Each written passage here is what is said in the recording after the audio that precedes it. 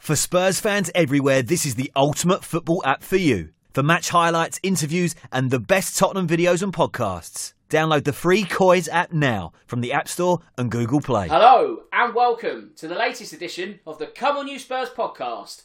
My name's Dan Tracy and I'll be your host for the next 45 minutes or so as we talk all things Tottenham. Because win or lose, we'll discuss the news. It's 3 up top this evening, and that means leading the line from the front and wearing the captain's armband is Carl. So Carl, I hope all is well, mate. How have you been this past week? Yeah, not too bad this week, Dan. You know, slightly saddened by the fact that the season's ended, obviously, in the way it has for us. But then at the same time, also slightly glad because it does mean we kind of get a break, don't we? And we can kind of refresh and go again. So looking forward to getting into this one and kind of ending the season on a high. Absolutely. We've bloody earned a break, haven't we? And James, I get the feeling you're already on the beach and looking towards the summer. How have you been these past 7 days? Yeah, not too bad. Kind of much the same as a lot of you guys in that, you know, it's been a long, hard season. Kind of glad to see the back of it, but let's be honest, we're gonna miss Tottenham playing at the weekends. Our weekends are going to feel a bit empty without them. How much we moan about them, we're going to miss them, aren't we?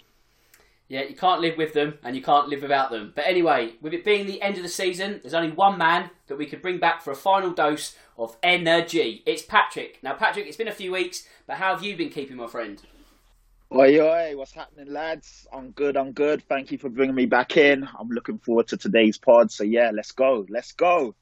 Top man. Right, let's get the social media bits out of the way so we can dissect the last week and more in full. As always, don't forget to subscribe to the Come On You Spurs app, where the podcast is available each and every Tuesday morning. You can, of course, follow us across social media. We're on Twitter at COIS_COM. We're on all the major audio platforms, Apple, Spotify, SoundCloud, etc. If we're not on one, let me know. I'll get it sorted for you. And if you listen on Apple, don't forget to leave us a 5-star rating. Right, let's get down to business. And that business is that we finally reached the end of the season. And Carl, as you've kind of noted, there was a relative high yesterday. Are you kind of just glad it's all over? Yeah, I think so. You know, with the way things have been going the last few weeks, you know, as I say, I've spoken to you before, haven't I, Dan? You know, I've really ended the season with a feeling of disconnect from the club at the moment with the way things are going. Couldn't get yourself built up for games, couldn't kind of enjoy the games. And it has just felt like, you know, the season has kind of been dragging itself out now, these last few games. So it's kind of, for me, I think that the end of the season has come at the right time because, you know, like I say, starting to get a little bit sick and tired of the club and the way things were happening. So I think this will now just give us a chance to kind of have a little break. Obviously, we've got the Euros. Obviously, you know, as a club, we've got a massive summer with some big things that need to happen. And I'm pretty sure that obviously come the summer, when we've got the new man in, if we make some decent signings and, you know, potentially that say Harry stays, then I'm pretty sure that by the time next season comes around, there'll probably be that buzz again and that enjoyment and ready to get going. But I think the season probably come along just at the right point for me.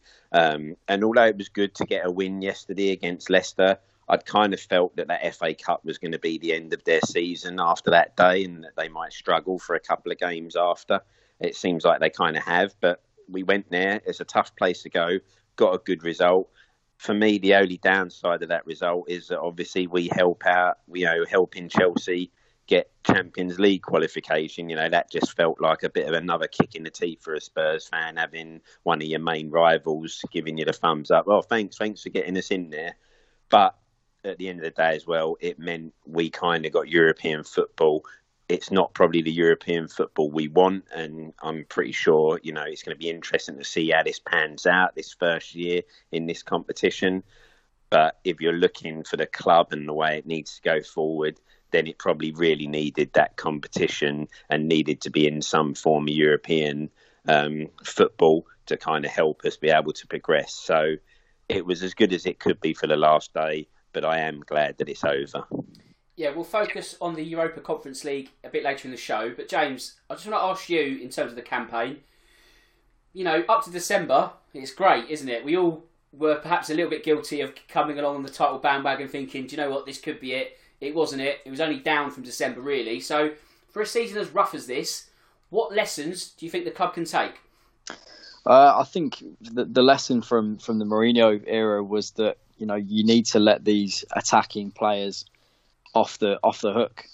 That you have to let them play. We play better as a team, and Tottenham play better when we play to our strengths, which is our flair and our attacking talent.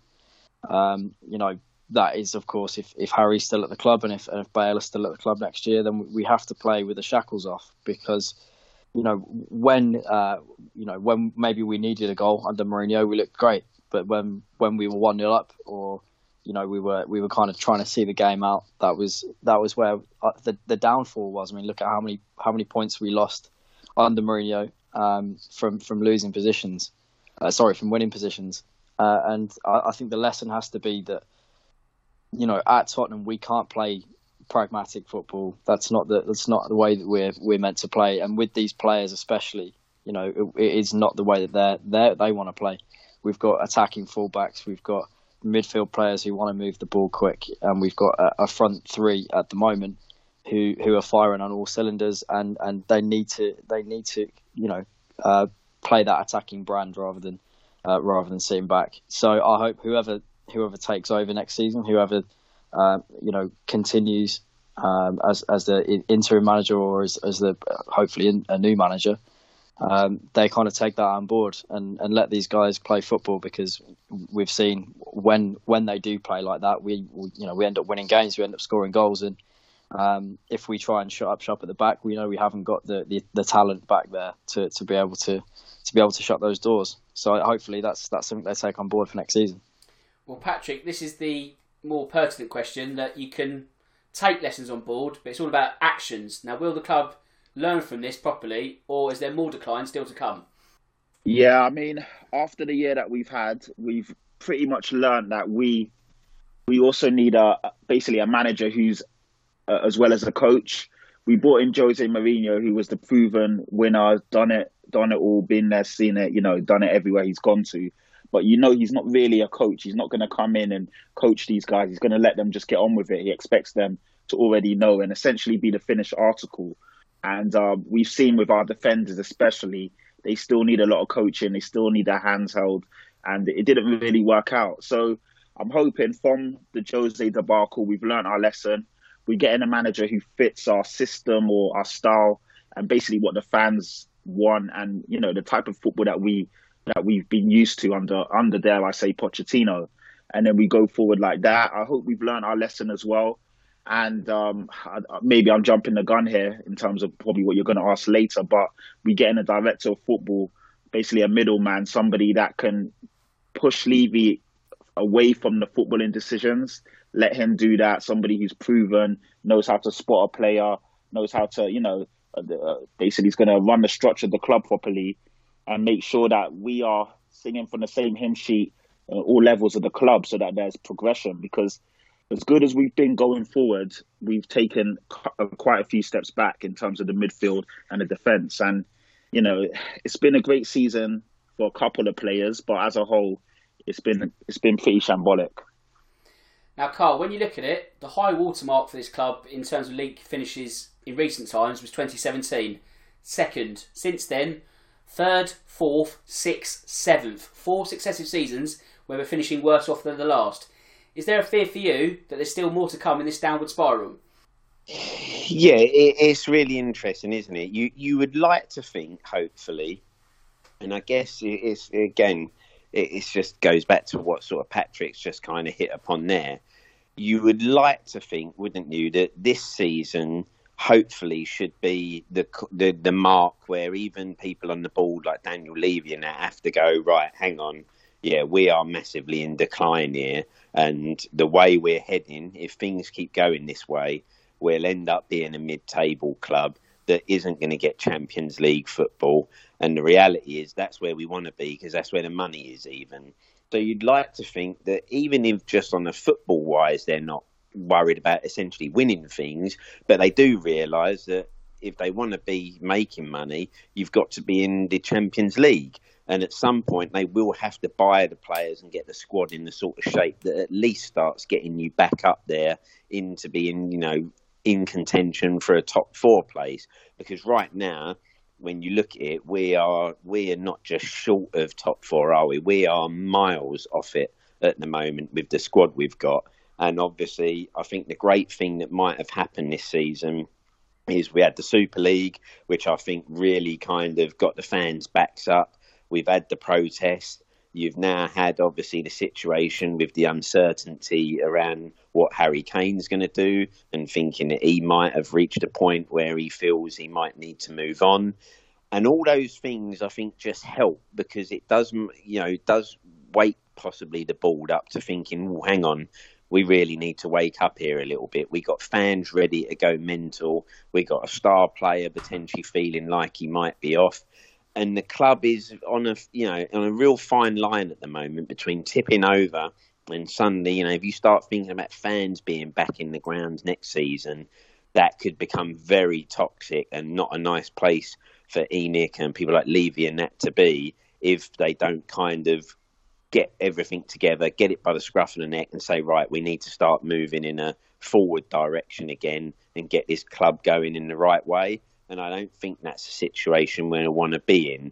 So as horrible as it is right now, I think the end of the season, enough has happened that might have just woken the board up to say, listen, we will actually need to go and do something here. And we are going to have to make some investment because, we're miles off it. And we don't look like getting back to where we need to if we carry on the way we are now. Again, the only problem is, will they fully act on it? Will they do what they need to do?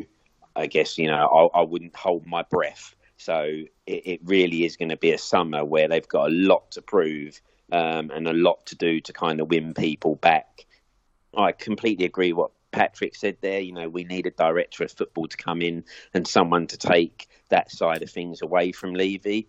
The only thing I will say with that, though, is you can employ whoever you want to come in and run the football side of things. If the purse strings are pulled as tightly as they always have been, it doesn't matter who you get because you can spot a player. But if that player demands a fee and a decent wage, you've still got a board who are going to say, oh, no, sorry, we're not looking at that level. Go 2 levels down and find me a player on that level. We'll still be in the same problem, even if you've got a director of football in. So I think we just need to hope that the end of this season has shaken the board up a bit and made them realise they need to pull their finger out. Well, James, if you look at the last 4 years, I think in a sense we've sleepwalked to 7th place, haven't we? We've always kind of said, really, after each season of slight decline, hopefully this is the moment where ENIC wake up, and they haven't woken up. It's more and more of a slumber. Now, I don't want to be too despondent, but you look at Newcastle, 1996 and 1997, finished runners-up in the Premier League. Look at them now. They've had relegations. They're a mid-table team at best. They're a big club in their own eyes, but not really ever considered in terms of Super Leagues or breakaways, anything like that. Is that the fearful direction for Tottenham in the next, 5 to 10 years? Absolutely. And I think that's the thing that everyone is worried about, especially with, there being other big teams near us in London as well. I think geography comes into it a lot. Look at Newcastle, they're way up there.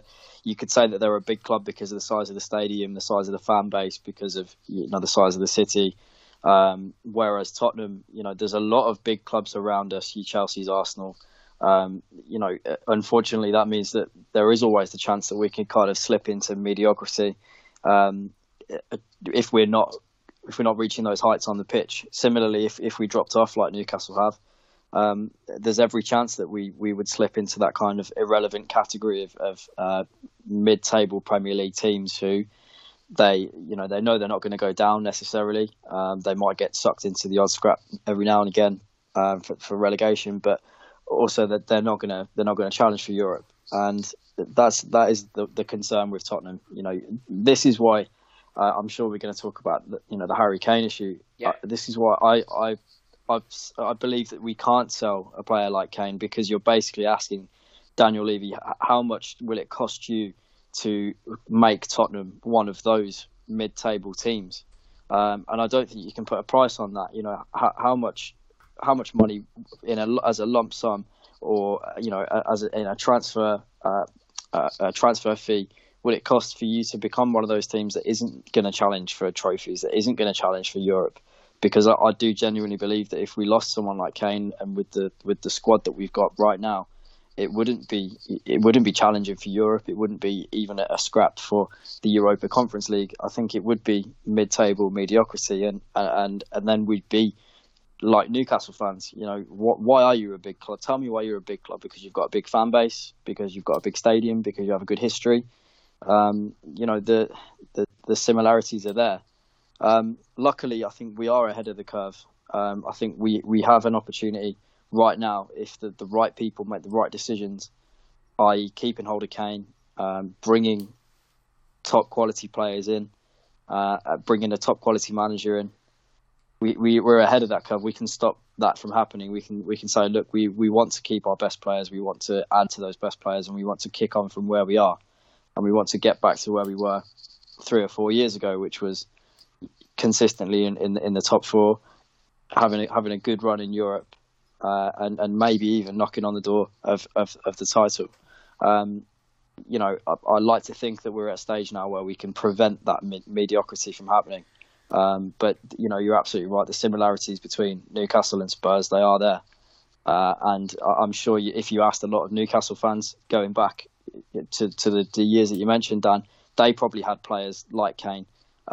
Maybe not on that level, but they had good players that they allowed to leave, and they shipped off, and they didn't replace them, and so they slipped into that mediocrity. And I just hope that isn't something that's going to happen for Spurs, because we are where we are right now. We haven't had a good season, but there's every opportunity for us to get back amongst the big boys next year, as long as we, as I say, the people in the right places, the people with the power, make the right decisions now. And unfortunately, that's not something that we can have much faith in.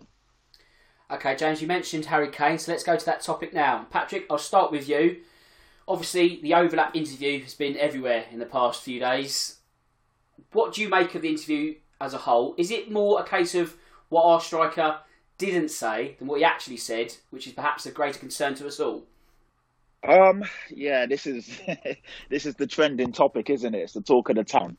And obviously, at first, we saw, well, to be fair, it was a bit weird how it all came out, because Sky Sports had the yellow ticker basically across the bottom of the screen saying, we understand Harry Kane wants to leave, blah, blah, blah. But there was no added sources to it. And then I believe, because everyone got onto them, just my own basically theory behind it is that they pushed this interview out before they probably intended to, because they didn't have any credible sources to back up their statement. So they were alluding to the interview. So then they pushed it out. And in the interview, I think Kane came across very well spoken, very measured. He had very articulate. Everything he said was basically he had thought about. There was nothing. He was being honest. The thing I love about it is that we don't really hear from Kane, do we? He's quite a humble, reserved guy. He keeps himself to himself. You don't really see him, in the papers. You don't really know much of him. He's just doing his own thing. He's a family man, and he just gets on with his stuff. So it's great to hear from him the horse's mouth. And I believe it's quite a weird one, because as much as people are saying that he's saying he wants to leave, I took it as he was really putting the gauntlet, putting the ball in Daniel Levy's, court, and saying, I want to stay here, but I want you guys to back the club and back me and bring in players that will make us contenders again. He alluded to the Pochettino era, where we were really close. And he's also said, with 2 or 3 players, just what Liverpool and even Man City did, and even Manchester United he spoke about, then we can be back where we were before.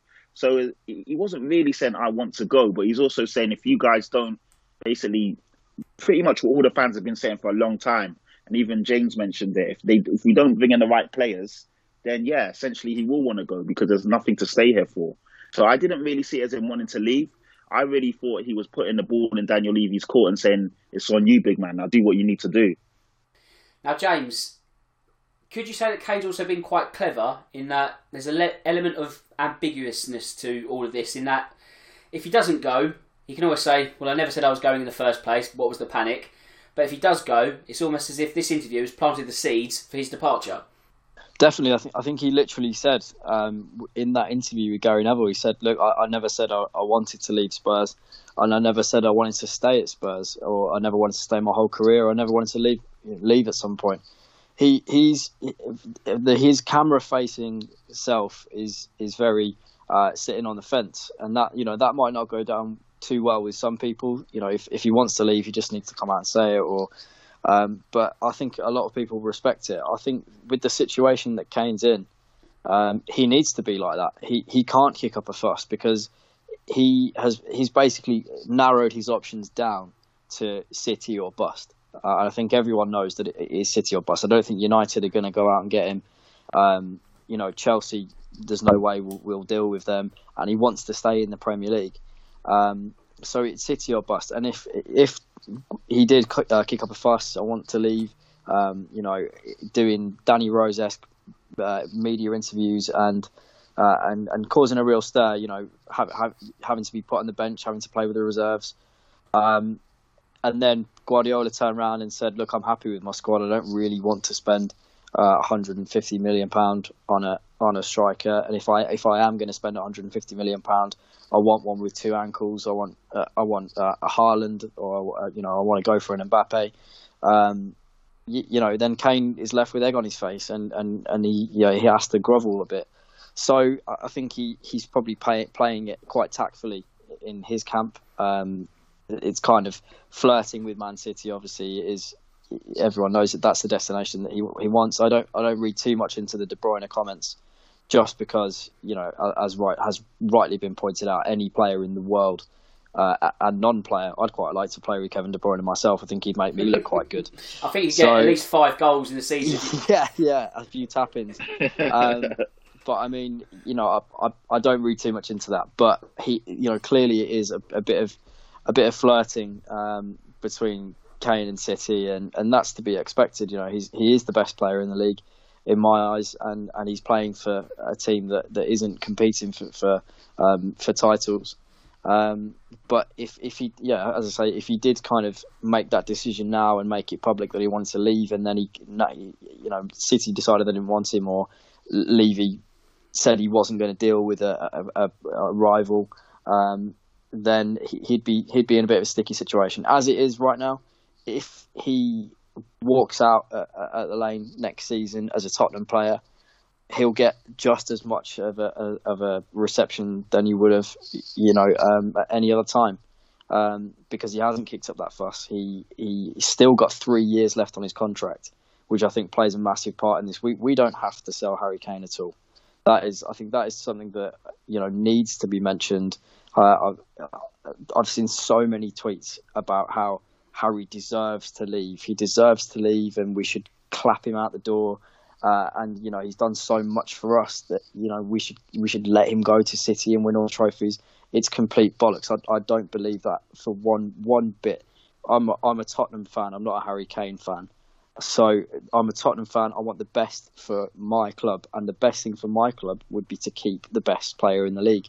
Whether he is, an absolute, whether he's going out with prostitutes every weekend or whether he's feeding starving children, I don't care. When he puts on that Tottenham shirt, and if he is the best player for the job, I want him there. I don't believe he deserves. We owe him anything. We've given him a career. We've paid his wages, and he's still under 3 years of contract at Tottenham. As far as I'm concerned, unless someone comes along with the £150 million that he's worth, I think we should tell them to get lost. And whether he's happy with that or not, he's a player. He's under contract, and there's every chance he might down tools, but he doesn't seem like that kind of guy. So I'd run that gauntlet. But yeah, for me, we have to keep that guy at the club. Otherwise, as I mentioned, it could be bust for us. Now, Carl, obviously it was a 60-minute interview. We haven't got time to pick up all the juicy morsels from it. But what was the most striking part of the interview for you? Anything to add?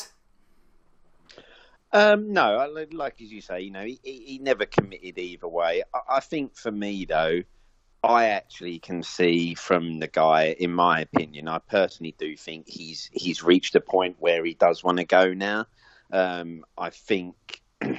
I think the biggest factor here is previous times where there might have been opportunities, we have only maybe been sort of one or two players away from, being able to push or at least be in a title challenge for a long part of the season. For me, I kind of think the biggest defining factor of it will be the fact that he can see this is a club that isn't just one or two players away now, like he said under Poch, where he did say, you know, the club really missed a big opportunity there because we were right close.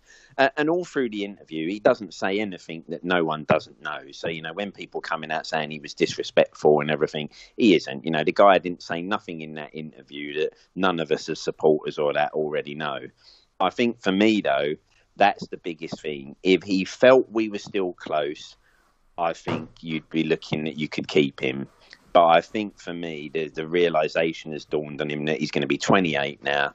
And this might actually be his last chance to get that move, get those trophies, you know, on the sideboard. And then, you know, and also remember, by doing that and going to one of those clubs that are going to do that, you've got the Alan Shearer's record will also probably be a little bit easier to reach if, you know, you're playing in a better side where you create more chances, score more goals. That's going to be there. But I think ultimately he knows we're not one or two players away now. You know, we're possibly 5 or 6 decent players away, and he probably can't see the club, especially this summer, going out and spending the money that's needed to kind of bring that sort of quality in to get us, if you like, in contention, let alone win it. So again, nothing really in the interview. You know, he was very professional. I thought very good. But I personally think he's reached a point of thinking, listen, I think I need to make that move now because time is running out. You know, after 28, things, you know, he's going to slow down even more. And although he said he's probably still got 7 or so years left at the top, I think the reality is that's not going to be the case. And he probably knows he needs to go and get those trophies on board now, before possibly, you know, injuries catch up and, you know, Father Time catches up with him. But, you know, I know it's James saying, you know, we don't want him gone. We definitely don't want him gone. But at the same time, you know, I don't think, you know, when a big player makes that, you know, move that they want to go, it's hard to keep them.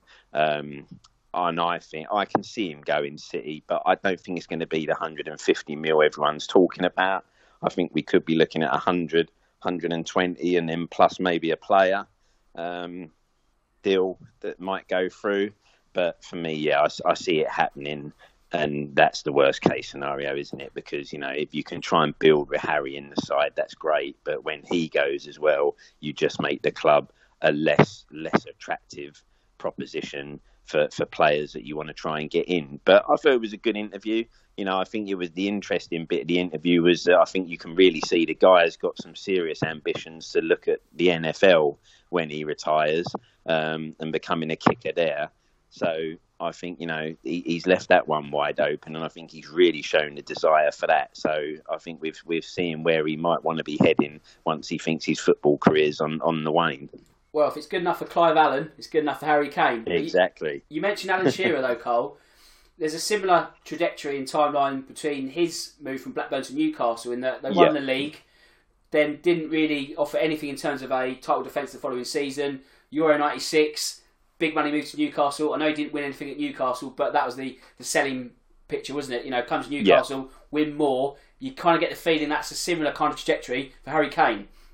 Yeah, definitely. You know, and when you're talking about the Newcastle Spurs kind of similarities, they're all there, aren't they? You know, that was a side that was free flowing, attacking, and right up there. You know, potentially looking at, you know, a couple more players and the right pieces of the jigsaw, and they could be flying. And next thing you know, year in year, it kind of just wanes and wanes and wanes, and the side suddenly gets worse. And their similarities are there. I'd like to think, as the guy said, we're probably in a better place to recover from this point on now than Newcastle might have been. But you wouldn't want to take the risk. But as you say, with Kane, I think, you know, Shearer at least had that Premier League in the bag, didn't he? You know, he could sit there and say, I had that Premier League, I've won a league title, so I can now go to my boyhood club, see my years out, and okay, if I don't win nothing, well, at least I've still got a title and, you know, a trophy and a medal on the sideboard. Whereas with Kane right now, I think he's looking and starting to think, 28, another couple of years or another a big injury now really slows me down. And then that last move to a side, and let's face it, if you go somewhere like City, you're guaranteed trophies, aren't you? This is not a case of, oh, maybe you win something. You will win stuff. There's no doubt about it. So he knows he can go there and finish his career with maybe at least a couple of titles, couple of League Cups, maybe an FA Cup, and who knows, a Champions League. And I think ultimately now, that's where he's going to look and say, listen, I want to finish my career with something to show for it, and potentially don't want to risk ending up with nothing on the board, because he wants that record. But Shearer also has that thing of, I had a title. So, it's in the bag. And I just think he's probably just reached that point, a bit like a lot of the supporters have now, where you just go, you just feel like you've given too much now. And now you're starting to question whether it's worth it or not. It's a shame, unfortunately, but again, we've allowed it to get here, haven't we? Because we've allowed that side to be depleted, not replace players the way we should have done, and ultimately, you can't string someone along for too long before they suddenly go, listen, I love you, but time has come and I've got to make a move now because this has gone too far. Well, James, on that note, how much can you read into a post-match hug and a walk around a pitch? Because the last few days, I wouldn't say he was teary against Aston Villa after the game, maybe because the performance was so bad. But, after the game, there's obviously a bit of a tearjerker. Maybe is that the last time he ever plays in front of that stadium? Then you've got hugs with teammates that could be construed as goodbye, kind of like when you finish work and you say goodbye to a colleague. That's the kind of relationship ending. So how much can you read into those two actions? I think if you look at it in the context, you look at everything that Harry Kane's doing. I watched the game yesterday, and all I could think was, Harry. I was just watching Harry in isolation, and I thought, he's walking around the pitch a bit. Does that mean that he's going to leave? He bottled that tackle a little bit. He's giving the ball away. That's because he doesn't want to play for Spurs anymore.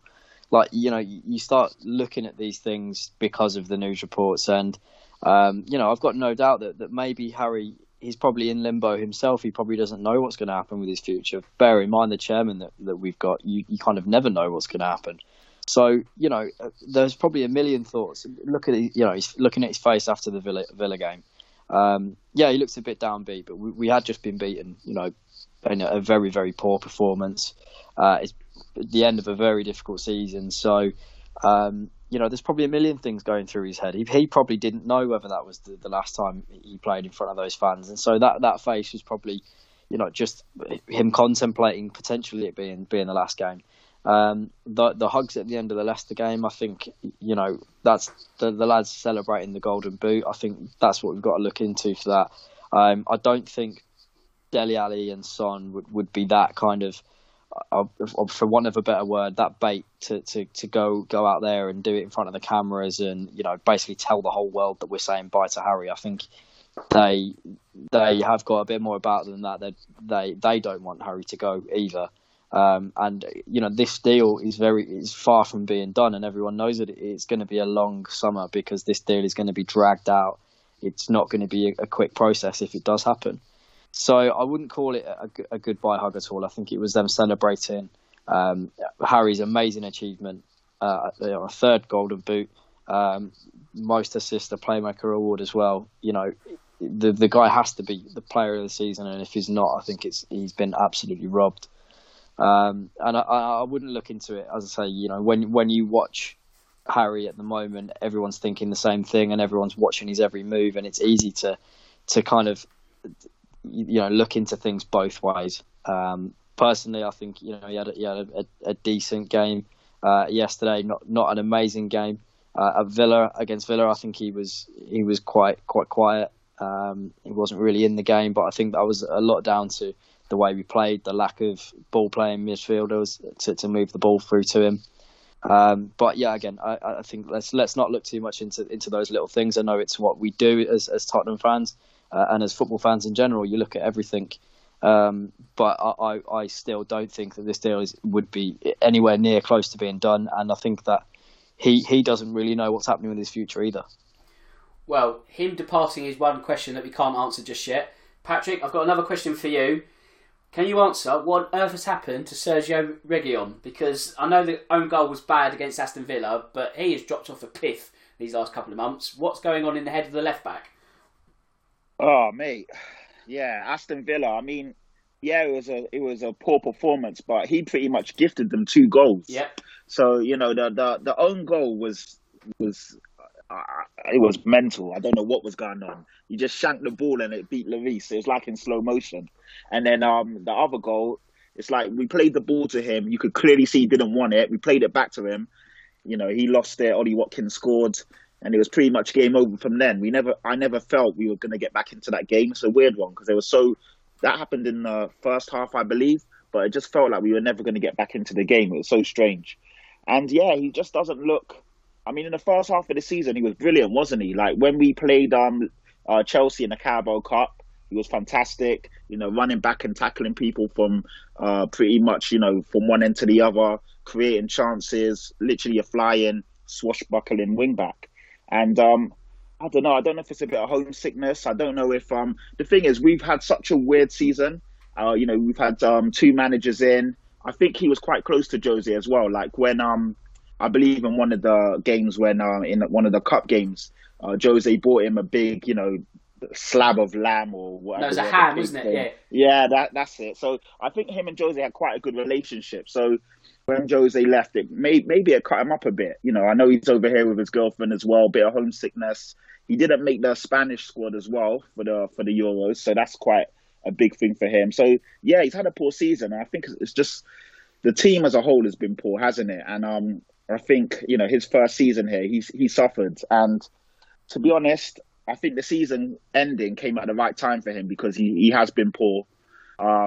It's not helped as well. We've not had let's also get it right. We haven't had a settled back line, so that's not going to help him as well. He keeps having to play with different players. The midfield is always changing as well. So again, he's playing with different people in front of him. It's just been an unsettled season for a lot of players, and unfortunately, you know, he's one of the ones that have suffered. So I know there's a player in there. I really do think there's a good left back in there, but I guess it's just a learning curve and him settling in. That's what I'll take from it. We can look at the positives, and hopefully next year will be a better season for him. Well, of course, if there is a positive to take, I don't think the phone's going to be red hot with Real Madrid on the other end asking for that buyback clause. So I think we'll definitely be in Tottenham colours next season, which is good. And of course, next season we are going to be in Europe. We kind of referenced it earlier on, so we'll just have a bit of a deeper touch into the Europa Conference League. Now, Carl Weller, you mentioned doing Chelsea a favour. Not a great end to the season, but we have finished above Arsenal. That said, that's a really poor Arsenal team. So how much should we be crowing about this so-called accolade? Yeah, I mean, you know, to me, Dan, no, that doesn't really, and you know, yes, it's nice to be above them and that, but when you consider how poor both of us have been this season, it isn't really anything to kind of try and pin your hat on and try to make out like, oh, well, that's great, we finished above Arsenal. Yeah, in the positions we've both finished, it's nothing to be proud of this season. You know, if they were third and we were second, you'd really be thinking, well, yeah, that is something to be proud of.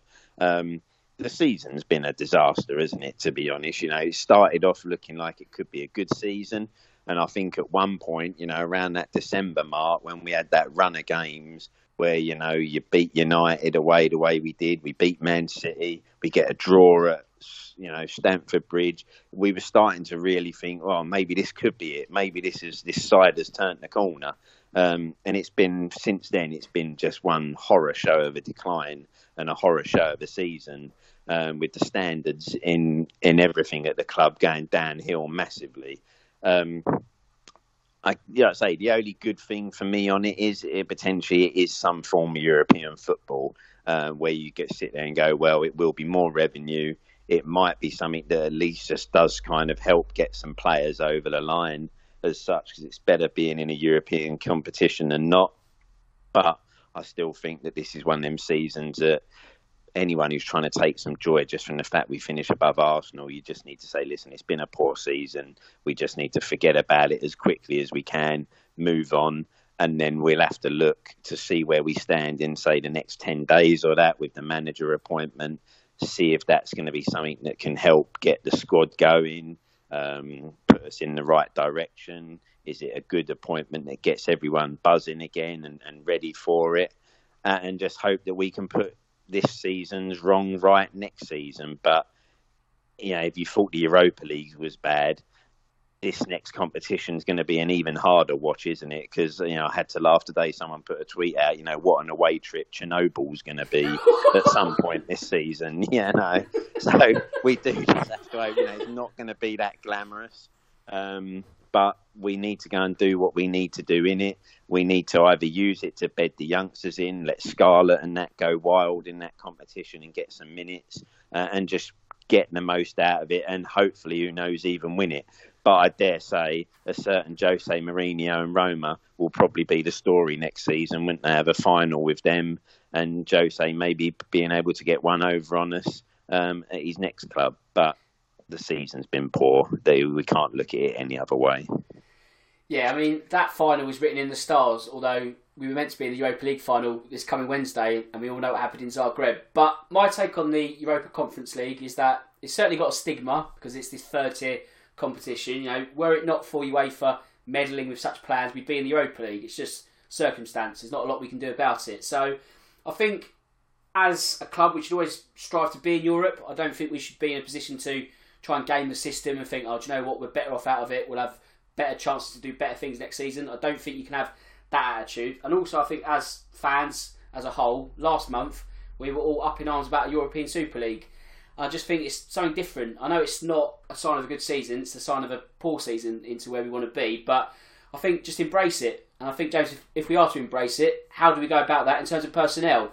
Do you once again go for a clear divide between my, should we say, Premier League players and my Europa Conference League players? Or, in hindsight, did that create a bit of a divisive situation within the dressing room because then you've got a clear element of haves and have-nots?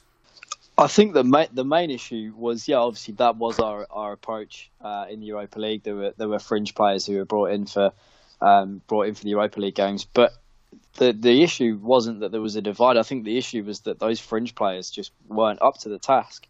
You'd like to think that at this level, especially the Conference League level, you'd like to think that if we do play the fringe players, that they're going to get it over the line, and there's not going to be much of an issue, and you wouldn't need to play your Kane and your Son. They can stay at home, they can stay rested and play in the Premier League. But the reality was this year in the Europa League, and probably will be next year, is that the players that we're bringing in they're not going to get it done. They're not going to score the goals. They're not going to win the game just because they're not up to the task.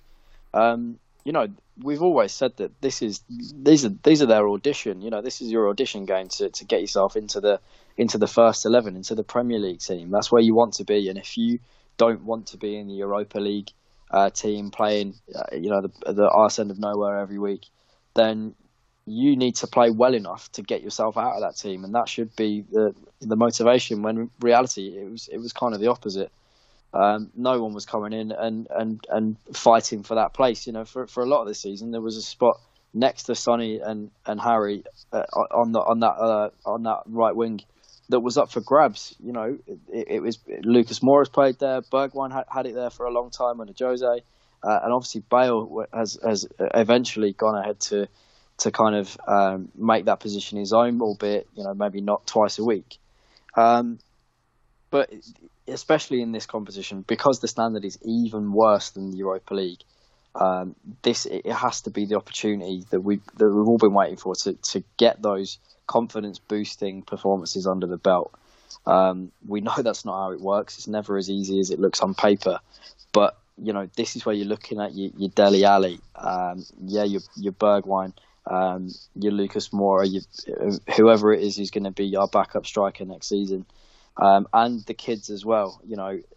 Hopefully players like Sessegnon coming back to the team, Skip coming back to the team, and then your Scarlett, your Dennis Sirkin, people like this. You want to see them taking their opportunity when they get given them.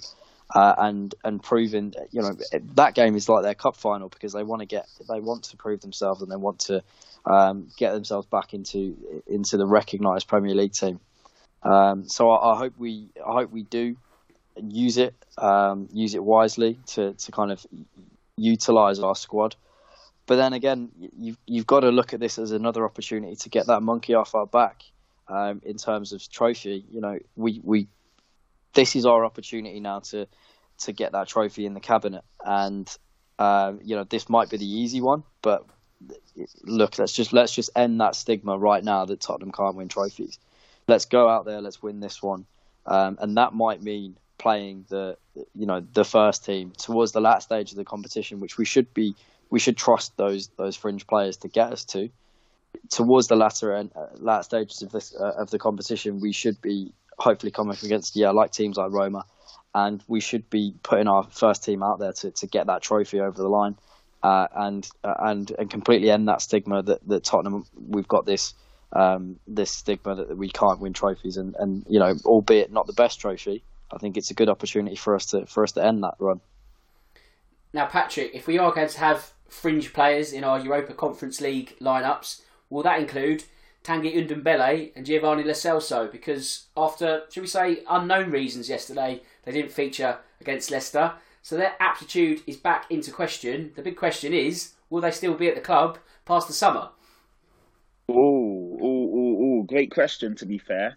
It's quite a weird one because, like, on Twitter, I saw In The Know saying that, you know, these guys didn't travel and et cetera, but on the team bus picture, I saw Lo Celso in there. So Lo Celso did travel. I don't know why he didn't feature, but Tanguy Ndombele, Sissoko and Aurier weren't in the picture. So, you know, there's rumours that they decided that they were ill. They had some kind of bug. They didn't want to go. So I don't really know what happened. With Lo Celso, I think he's a bit different from the Tanguy scenario. I think Lo Celso does want to play. He's shown Lo Celso never goes missing, so to speak. Like, he gets on the ball, he tries to make things happen, but I don't think he's as good as we thought he was, if we're being honest. If we've got to be brutally honest, he's been there for almost 2 years now. And yes, he's tidy, he's neat, he looks the part when he's on the ball, but he doesn't really do anything. He doesn't really drive and create, passing lanes, and he doesn't really find anybody. He doesn't score. So I don't really know what he actually does, if I'm being honest with you. So the jury's still out on him. I like him. I think he looks good on the ball, but I don't really know what he does. Is he a number 8? Is he a number 10? Is he a number 6? I'm not too sure. With Tanguy Ndombele, I think the guy is fantastic on the ball. Probably one of the most gifted footballers I've seen in terms of creating nothing out of something or something out of nothing, turning, beating a man. He's a fantastic freestyler, so to speak. But when it comes to actually having application and the work rate and the desire that you need in the Premier League, I'm not sure if he's up to the task. So again, the jury's out on him. I really want to see him, with another. Again, the thing is, like I said with Reguilón, I've got to be fair. Tanguy's now come in and had 3 different managers: Poch, Jose, and Ryan Mason. So this is a kid that's come in, never been in England before, and he's already gone through 3 managers. So he's gone through a lot. Under Jose Mourinho, he had this whole thing where he was dropped, wasn't trusted, had to do private, sessions in the park, and he didn't really get on with him. Then Jose started to trust him, etc., etc. So again, there's been a lot going on. Tanguy didn't make the French squad, which was a bit of a, that would be a kick in the teeth to him. So he's also got a point to prove. And ironically, Sissoko made the team over him. So again, that's a bit of a, egg on his face. So I really want to see Tanguy, do well for us. He's a fantastic player. We spent 65 million on him, and allegedly he's on the same wage as Harry Kane. So he's been paid a good rate to come here. We spent a lot of money on him. He's our record signing transfer. I actually want to see him push on. So as it stands, I'd love to see both of them do well. And next year there's a lot of players that. Well, those 2 players, they really need to show us something. Otherwise, for me, get rid of them, because there's no point having these players here that cost a lot or on big wages and they're doing absolutely nothing.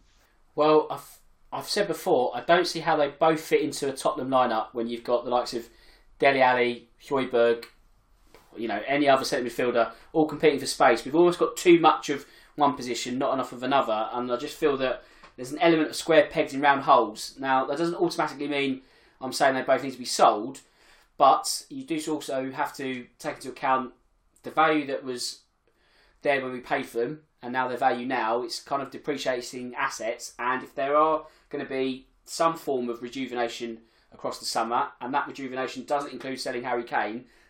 Money's got to come from somewhere, and I just feel that sometimes you need to sort of sell a mid-tier player to get things going, and I think one of them could be a sacrificial lamb come the summer. But we move on because we've got about 10 minutes left, and we need to talk about managers because this is quickly evolving. Actually, no, it's not. It's not quickly evolving. We still don't have a manager, but other things around it are evolving, Cole, because last week we spoke about Nuno Espirito Santo, and now he's available. So does that push him to the front of the queue, and can you see him being the next Tottenham manager?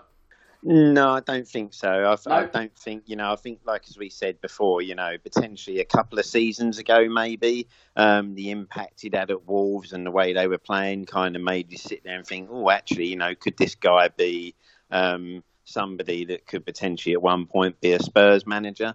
But I just think kind of the decline in the way Wolves have played. And I mean, to be honest, when they came to us just recently, I've not seen a more lacklustre side since I'd watched us the week before, to be honest. So, it was slightly worrying the way they'd ended the season as well, and the performances that they'd had this season, and especially the second half of it. So I just think, for some reason, it's not like as well they're playing football that made you go, oh, wow, look at the football Wolves are playing. We know they had a big, unfortunate injury this year, which I think really hit them with Jimenez. I think soon as he went, that was kind of them done. But I just don't see him being the right fit now for us. I don't think he'd be a manager that would get you excited. So I still don't think, although he's left Wolves, I don't think his next destination is going to be with us. Well, James, I guess it's all about narrative, really, isn't it? Because if you look at Nuno with Wolves, he has taken them backwards. Again, no fault of his own, really, as Carl says, there's injuries and it's just not gone to plan. But that's still failure in many people's eyes. You look at Brighton, they've hardly moved, but that's still there's a great job by Graham Potter. It's working from a lower base, but they've not gone downwards. So does that put Potter in front of the queue for you? Yeah, definitely. And I think a lot of it comes down to style of play as well. I think, we spoke at length last week about these two guys, and Potter, I think he's got a slightly better team at the moment, just because of that Wolves team has been depleted through transfer and injury. And but the Brighton team, it just seems to have more of a system. Seems to have more of a flow. It seems to have actually been coached better, which is, I think, a massive thing for Tottenham at the moment. Is I think we need someone who is going to coach these players, and someone who's going to have a system in mind, and something that a new way of playing football, an attractive way of playing football that he wants to drill into these players and make sure that they buy into that brand of football. I think Nuno obviously had a very, very good Wolves team going back a couple of years. I spoke last week about how he, the system was amazing. The wing back system, and they had the personnel to fit that team. They had Jota and Jimenez playing in the prime of their careers. So I think Nuno was obviously benefiting from a good group of players.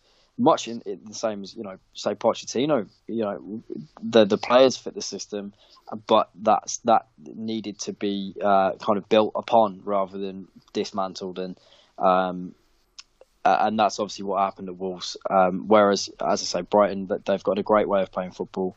It's not the most attractive team on paper, but they've clearly been worked very hard. They've got a few players in that team that I'd like at Spurs, so if Potter comes, then there's every chance that, maybe he might, go back to Brighton and try and bring a few players in. But I mean, yeah, that is why I'd much prefer Potter. I think Nuno has maybe been found out a little bit since losing a couple of his players, trying to change the tactics of the team. Hasn't really worked out, and it hasn't really changed much throughout the season as well. I think things have been going pretty badly at Wolves for a long time now, and nothing has really changed. I think he's attempted to kind of change things up very much, which is probably why the decision was made for him to move on. Whether it's going to be doable for us to go and get Potter, I'm not sure. Obviously, getting another team's manager off them, and especially in the Premier League, is going to be a pretty costly game. But for me, that's definitely the preference. I think he's got the tactical knowledge, and I think that's what we need at the moment. We don't need a big name. We don't need a flash manager. I think we need someone who's going to put the hours in on the training pitch and actually get these players playing in some kind of pattern, in some kind of style. Patrick, we spoke about managers for pretty much the whole episode last week, so I want to get your take very quickly. Who do you think will be the man in charge of us come August? Ten Hag or Brendan Rodgers. Ooh. So I think Ten Hag, the contract was extended by Ajax, so they triggered a 1-year extension. He didn't actually sign anything, so all it means is that we have to pay a bit more to get him. And Brendan Rodgers not getting Champions League football. Ironically, we beat them to stop them getting Champions League football, which then ultimately means that he's not in the dreamland or the promised land with Leicester. So maybe he's going to look at it like 2 years in a row, we dropped out. Maybe I've hit my ceiling with Leicester. I've won them an FA Cup. Maybe it's time for me to move and actually move to a bigger club. I know he tried it with Liverpool, but he'll probably back himself now as he's learnt more. He's more wiser, etc. And so maybe this is his chance to move to a bigger club. So I think it's out of those two personally. Interesting shouts. I mean, yeah, you're right. The contract could be a bit of a smokescreen by Ajax, and you never know Leicester. I do worry about Rodgers, though, because that's the third time, really, he's bottled something in his Premier League career. Liverpool 2014, last season, this. But then again, if you're going to bottle, why not come to Spurs? Right, on that note, we need to wrap up for the show for the season. And to do that, I want to get everyone's closing statements. And with that, I mean, what do you hope for next time around? Now, obviously, the simple answer is a trophy, top 4. But let's try and think a little deeper, a little bit more outside the box. So, Carl, I'll start with you. What do you want for 21-22? I think for me, the ultimate aim is obviously we want to see that progression. Even if there isn't a trophy, I want to see us back in there fighting for that top 4. And when I say fighting for top 4, I want to see us fighting for second and third and giving it a good run.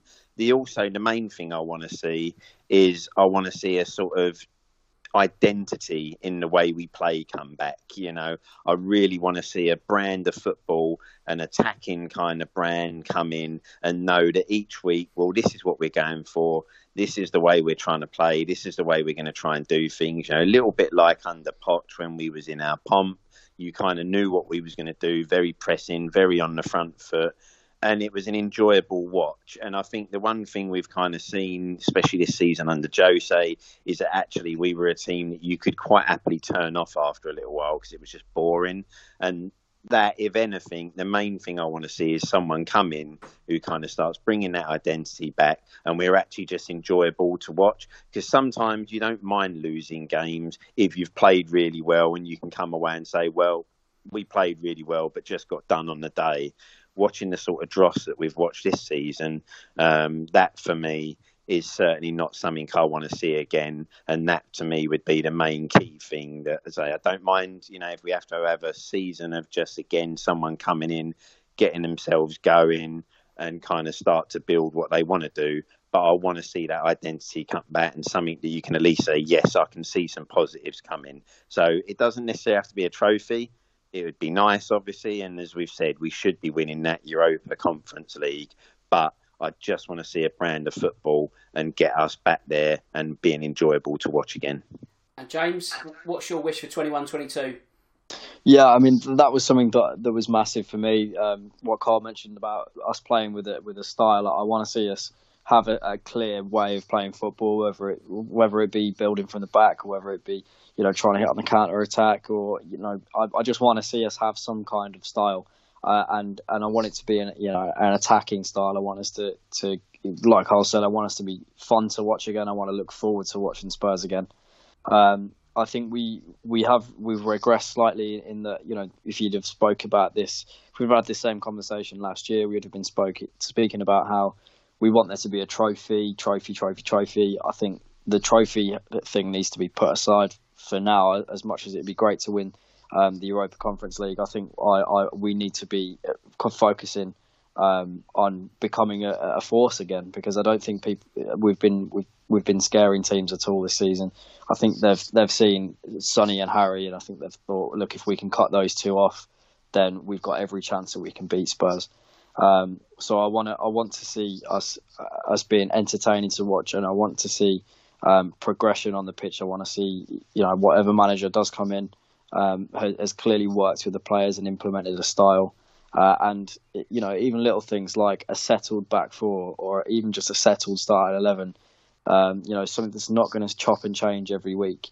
Something that we know. You've got every opportunity that you're going to guess the starting 11 before it comes out, because the more settled that team is, the more chance that they're going to work better together. So for me, even though we were talking about trophies, I think I just want to see us back to the Tottenham that we were maybe 2 or 3 years ago. And more importantly, I want to see Harry and Bale walking out a packed White Hart Lane. That's what I want to see. And Patrick, anything to add in terms of wishes? Yeah, I want Daniel Levy to step away from the footballing decisions. So you bring in a top director of football like a Ralph Rangnick or a Louis Campos. And then we get a proven manager who's won something. So I know I stated Brendan Rodgers. He has won stuff in Scotland, albeit, and he's picked up an FA Cup this season with a team, against a team that everyone thought should be beaten in the final. So yes, he has bottled top 4 2 years in a row, but beating Chelsea in the FA Cup final is quite, it's quite a feat. So yeah, so I want a top manager, and then also a director of football. And then that way there's actually a structure and there's actually a plan, and then we can build again and go forward. Because providing we keep Kane, we've got a good front line, obviously getting some good players, and then we can actually, like Carl was saying, really push to be in that top 4. And hopefully that will then also help us to get across the line in maybe, with the European thingamajig that we're in, and hopefully maybe nick another trophy along the line. What I'd say is it's more what I want to hear. And I want to hear 60,000 fans absolutely going for it next season, because I think we were guilty of it being a bit too quiet. Now, I know that's maybe teething problems with a new stadium, but let's make it a hostile atmosphere. Even if you spend 90 minutes bawling out Daniel Levy, make some noise, because it's a great stadium and we need to make it more beneficial to us and make it more a deterrent to opposition teams. Because really, pre-COVID, some teams are having too much joy, and I just feel that we need to create that atmosphere week in, week out. It's there. It's happened on Champions League nights. I've been there. It can happen. It's just not happening enough. So whether that works on atmosphere or reallocation of seats and all that, it's not for me to worry about right now. But I just feel that make some noise, because people who haven't been to football in 14 months, they should be so pent up with everything in terms of passion and everything. Let it unleash next season, and let's hope it helps the team go forward. Right, it's time to do some admin and to wrap up, because we're already over time, but that doesn't matter because it's the end of the season. So I just need to do the thanking of my 3 Pod Squad members. So Patrick, thank you for helping us get over the finishing line this evening. Yeah, thank you for having me on again. Always a pleasure. Love being on here with you lads, and hopefully next season there'll be a lot more joy than tears. And yeah, let's go again next year. Absolutely, mate. Top man. Right, before I hand over to James, I just want to say thank you to everyone and anyone who's listened throughout this season. We're on episode 70 as we wrap up in a minute or two. So Spurs wind us up like you wouldn't believe, but we love doing this show. So on behalf of me, James and Cole, we want to thank you all, because it's been an absolute blast. We love doing this. James, thank you for your time all season. Anything you'd like to add to the listeners? Yeah, absolutely. I mean, Dan, you've hit the nail on the head. Thanks to anyone who takes the time out of their day to kind of listen to us waffling about Spurs. Obviously, everyone who's been on the pod this season has been a great addition. And Dan, obviously yourself, you've been a great host, mate. I know you don't get the credit you deserve. You put a lot of hours in. So well done to everyone, and well done to yourself, Dan. But thanks for having me again. It's been another good season of talking Spurs, if it hasn't been great on the pitch, and hopefully we can pick up where we left off next season. I'm sure we'll be chatting over summer as well. But yeah, thanks again, mate. And Carl, of course, thank you for wearing the captain's armband all season. It's been a heroic effort. Anything that you would like to add to the listeners also? No, I think, yourselves have covered it there. Like James says, Dan, appreciate everything you do, because I say you're kind of the silent voice sometimes, and hopefully maybe next year we can hear a bit more from yourself as well. But you've done a great job this season sticking it all together. it's been brilliant because at times this has been great therapy, you know, and you pay a lot of money to go and get some good therapy sometimes. So this for free for most people, I think, does everyone good. It's always good to talk about Spurs, even when they kind of, as you say, wind us up. The one thing we'll say, thanks to everyone who's listened this season, you know, get in contact with us, give us your thoughts, give us your questions and that, because I say, if they give us questions and that, it gives us stuff to get into each week.